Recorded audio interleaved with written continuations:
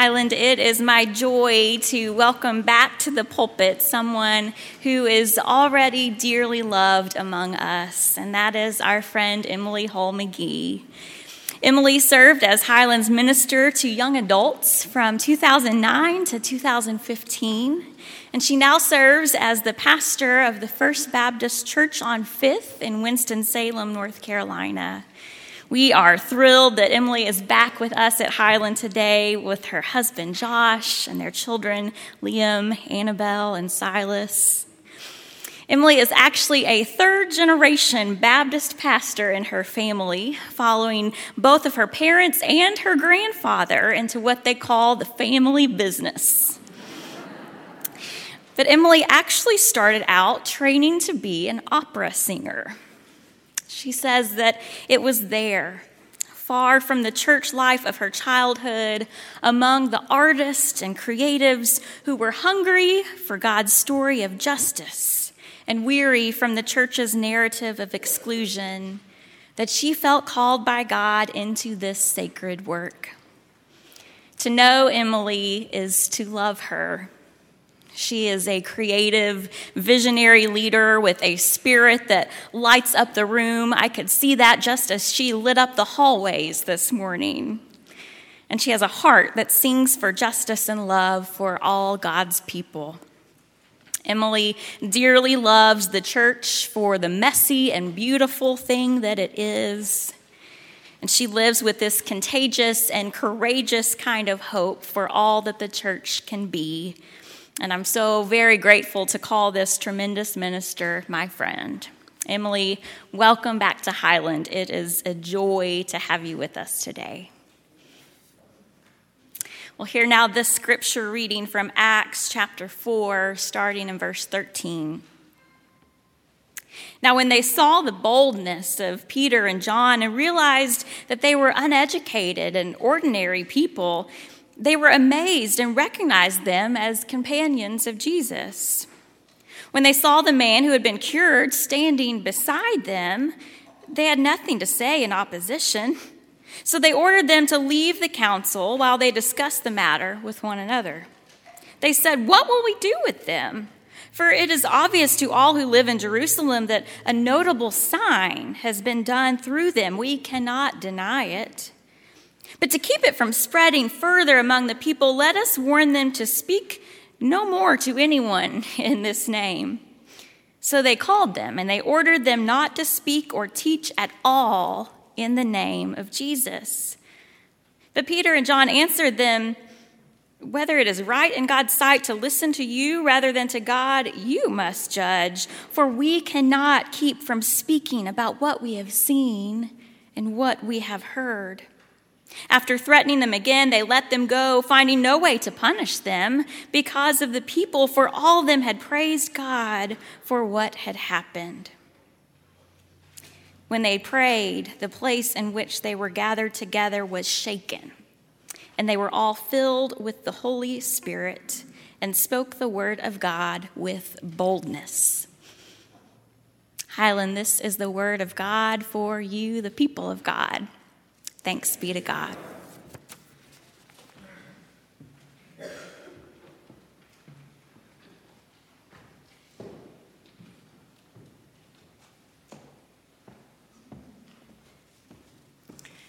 Good morning, beloved Highland Baptist Church. Good morning. What a profound gift it is to be with you here today for worship, back in this jewel box of a sanctuary. I am so grateful to my friend, Mary Alice, for the generous words of welcome, for the invitation to be here. I say back to you the words you just said to me. To know Mary Alice is to love her. And Highland Baptist Church, I commend you on your call of this tremendous minister as your pastor. Well done.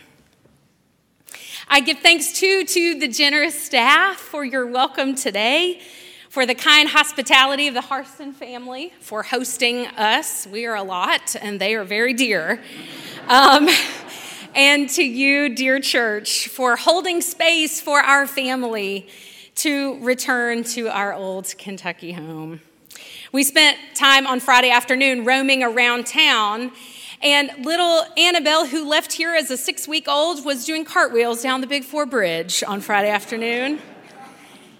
This is the place that shaped our first years together, and it is clear to every one of us in our family that Louisville will hold a piece of our heart always here in this place and with you. So thank you for the invitation back. This is the season in the liturgical year when we begin rounding the corner to Christmas. I saw some of you this morning, even in your Christmas sweatshirts, as we were driving around town. We saw some of you with your Christmas lights up. We know that our hunger for the season of light and hope that breaks into the darkness is real. And Advent is but a couple of weeks away, but we find ourselves in this long season after Pentecost, here on the 25th Sunday after Pentecost, you might say the dog days of Pentecost, where we are listening still to the gifts of the Spirit for our living, discovering how the Spirit of God is advocating and moving and nurturing and breathing in our midst. And so today, we go back with those first Christians to the early days of Pentecost, with the death and resurrection of Jesus so close on their lips and in their hearts, as the emboldening breath of the Spirit calls a new movement into being. All came upon them, Acts tells us, this generation of our great cloud of witness who found their tongues loosened, their common life together strengthened, and their calling made clear. As Mary Alice read for us, this account in Acts chapter 4 tells us of Peter and John, who were in the midst of proclaiming the good news of the resurrection, and those in power did not understand their source, because power structures often don't understand the source. So annoyed are they. The text tells us they're annoyed. I love that word, that the religious authorities of Jerusalem, by Peter and John's proclamation of the crucified and resurrected Jesus, that they arrested them. They arrested Peter and John and then brought them before the council to question them about their source of power. Verse 13 says this: "Now when they," or the council of the religious authorities, "saw the boldness of Peter and John and realized they were uneducated and ordinary men, they were amazed and recognized them as companions of Jesus." Did you notice what tipped them off? What caused those authorities to recognize them as companions of Jesus? It was their boldness. Their boldness. Here and there and all throughout the stories of Acts of these early Christians, boldness is this central virtue. And so we have to ask, what does it mean? What does this kind of boldness mean? Well, in the original Greek, that a Greek word which I wrote down, but I'm not sure I have the strength to say it for you today. It's a little long. It meant to speak openly or freely or fearlessly or without constraint. We're told that those first Christians, they proclaimed boldly, they spoke boldly, they prayed boldly. And then as Paul writes to the church at Corinth, he says, "Since then we have such a hope, we act with great boldness." You see, for them, boldness is this core expression of what it means to be a follower of Jesus. It is a posture of their life. It is this essential marker of resurrection. It's the MO of the Spirit, is that of boldness. Now, some 2,000 or so years later, I wonder if this is how we understand boldness as an expression of our faith, particularly in the life of the church. And I wonder some questions. Do we perhaps confuse ourselves by thinking that boldness must mean that we must say the loudest words or take the biggest actions? Do we fool ourselves into thinking that boldness must be that which is polarizing or political or drawing the attention of the masses at every turn? Do we silence ourselves by thinking that there must be some grand scale of our boldness, that we're not really living into our faithfulness until we're really doing it? That boldness must be successful to be worthy. And so I wonder, what if boldness became the way in which we act and we speak and we move and we live? What if the gift of our boldness is in its clarity and its courage, its audacity and its risk, in whatever volume or speed or size best fits the shape of our obedience? What if living boldly shakes us out of those tendencies that we confessed earlier, that Perry beautifully wrote for us, those tendencies toward fear and worry and apathy and anxiety, and gives us the courage to do, as Cornel West said on the cover of your bulletin, to step in the name of love as if you may land on nothing, yet you keep stepping because you cannot keep from doing so? What if boldness becomes the way in which we put our stake in the ground? We say, this matters, and we give ourselves the grace to do, as Bill Coffin said, to risk something big for something good. What if that kind of boldness, the stake in the ground kind of boldness in whatever volume or shape or size, what if that becomes our primary orientation toward the world as followers of Jesus? Not because we're convinced that it's the best way to live or the right way to live or the most successful way to live, but because it is the faithful way to live. What if boldness becomes the way that we proclaim the truth we know, that the worst thing is never the last thing, that in Christ God is making all things new, that our final stop in this life is never the crosses of death, but always the tombs of resurrection?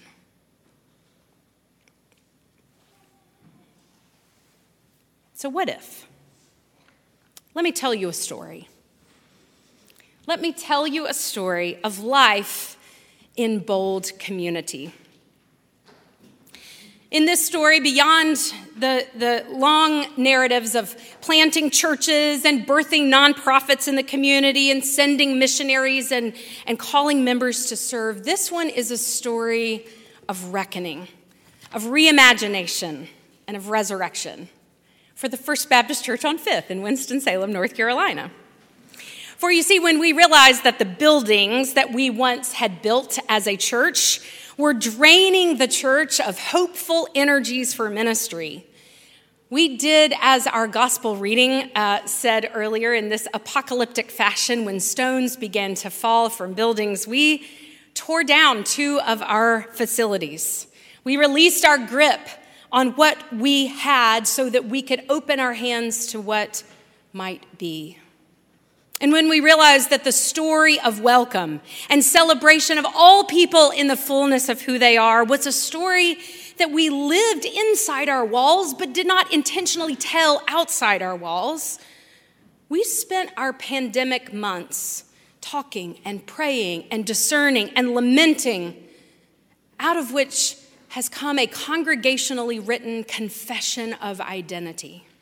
To be clear to the world about who we are, how we sense God calling us, what the shape of bold love should look like. It is a confession of identity upon which we will vote this week to affirm. For you see, in bold community, we could not keep from speaking about what we had seen and heard. Let me tell you another story of life in bold community. It is a story of 128 years of public witness at the corner of Grinstead and Cherokee, with crosses on your lawn and justice spilling from your pews. It is a story of you, after being wounded and harmed by those who bear the name of Christian, you who stepped with unimaginable courage inside these stone walls to find love once again, and you who welcomed with open arms. It is a story of the saints in this beloved congregation, too many to name. We know them, we hold them in our hearts. The saints that rise as one to cheer us onward as you sing. Saints like Jim McGee, who was serving as a deacon when the deacons were asked years ago to consider blessing children of same-sex couples. And in all his steadfast love and wisdom, Jim says, "We are a church. We dedicate babies, don't we?" It's a story of prioritizing the lives of young adults with a place and a people with whom to belong. It is a story of cultivating the well-being of children and teenagers with spaces that spark their imagination, with shepherds and guides who tell them the stories of Jesus and sing for them the songs of faith so that in their own time they may claim Jesus as their own. It is a story of the work of justice, of reconciliation and reparation, of healing for those in recovery and hope for those who need a witness of what can be. It is a story of calling the first woman in your history to be your pastor. It is a story of boldness that proclaims with your very lives the witness of Christ. Now, these are but two stories of churches in all their messy imperfection. And I could stand here all day, although I won't, and tell you story after story after story of communities of Christians who took the posture of boldness and lived that out over time. But I caution us, because how easy it would be to look behind us and relish the bold witness of our past. How tempting it would be to tell and retell these stories, saying to ourselves, weren't we bold back then?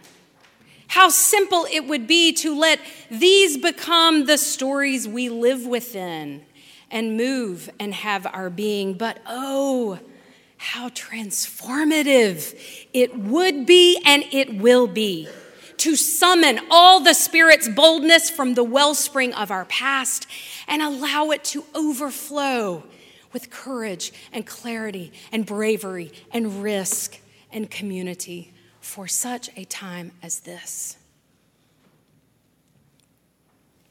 Scholar Willie Jennings reminds us that Peter's boldness is not a result of character refinement or moral formation, nor that he is staring down his enemies with some sort of epic courage. For indeed, there is no such thing as individual boldness for followers of Jesus.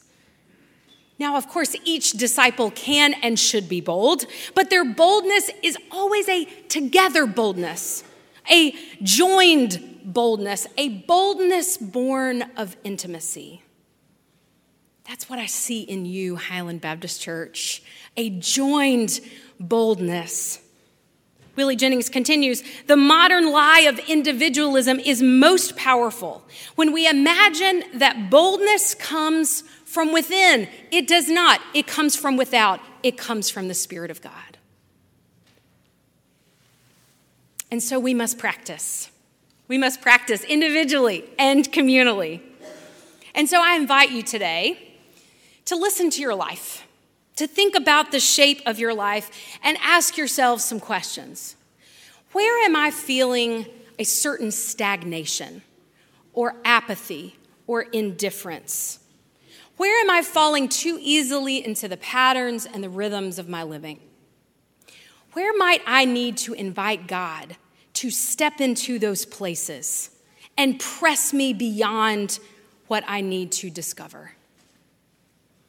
And then I ask you together to consider and to look at one another and to be together and show up for each other and ask each other, what bold dream do you have for Highland Baptist Church? What witness can Highland offer to this community that no one else can do? What is Highland's to give, and what might my part of that be? Let me tell you one final story. It's the story of a woman named Grace Thomas, a gentle Southern Baptist woman, the second of 5 children born in Birmingham, Alabama, to a dad who was a streetcar conductor and a mom who kept the household. Back in the 1930s, Grace married and moved out. She left Birmingham and moved to Atlanta, where she worked as a clerk in the Georgia state government, which sparked her imagination for politics and for law. That interest led Grace to night school at the local law school, where she painstakingly completed her degree over years of study. In those years, her family wondered aloud, "Grace, what are you going to do with that degree?"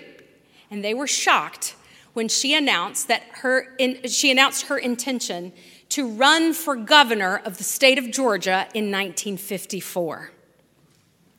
Now, Grace was one of 9 candidates that year, the only woman, of course. And among all the contentious issues that captured the attention of the Georgia electorate, there was one that was the loudest, that of the famous case of Brown v. Board of Education, where earlier that year the Supreme Court had declared that racially separate but equal schools were in fact unconstitutional. A decision which paved the way for integration in the public schools. All 8 men in the campaign proclaimed angrily against the ruling. And it was only Grace that said the decision was just and fair, one that ought to be embraced by the good people of Georgia. She even had a catchy slogan, "Say grace at the polls." And yet, Grace came in dead last that year. Her family was grateful and relieved. "You must have gotten it out of your system, right?" they said to Grace. Well, she hadn't, though. The 1962 governor's race came around, and Grace decided to run again. By that point, the civil rights movement was growing, and voices like hers were increasingly mainstream. She still endured a barrage of threats, folks loudly resisting her calls for harmony and reconciliation among races. Again, she finished last, but her campaign stood as a testimony to goodwill and the possibility of what could be. Along the way, Grace made a campaign stop of the 1962 race in the small town of Louisville, Georgia, where there in the center of the town was the old slave market, the tragic place where innocent lives were held captive, prisoners of a system that evilly exploited some for others' gain. And that was the spot where Grace decided to give her speech, proclaiming to the hostile crowd around her, "The old has passed away, and the new has come. This place," she says, "represents all about our past, over which we must repent. But a new day is dawning, a day when Georgians, white and black, can join hands and work together." And out in the crowd came an angry shout. "Are you a communist?" And she was mid-sentence. Grace paused and said, No, I'm not." "Well then, where'd you learn all those gall-darned ideas?" And Grace thought about it for a moment. She raised her eyes and scanned the horizon in front of her. And just above the people's head, she pointed to the steeple of the nearby church. "I learned it in Sunday school." Highland Baptist Church, your boldest days are not the ones behind you, however wonderful they were. Your boldest days are the ones in front of you. And friends, I call you and challenge you on behalf of God through the power of the Spirit to live into your boldness as a people, not because it's the best way to live or the right way to live or the most successful way to live, but because it is the faithful way to live. And just think what God might do. Now to God, who by the power at work within us is able to accomplish abundantly far more than all we could ask or imagine.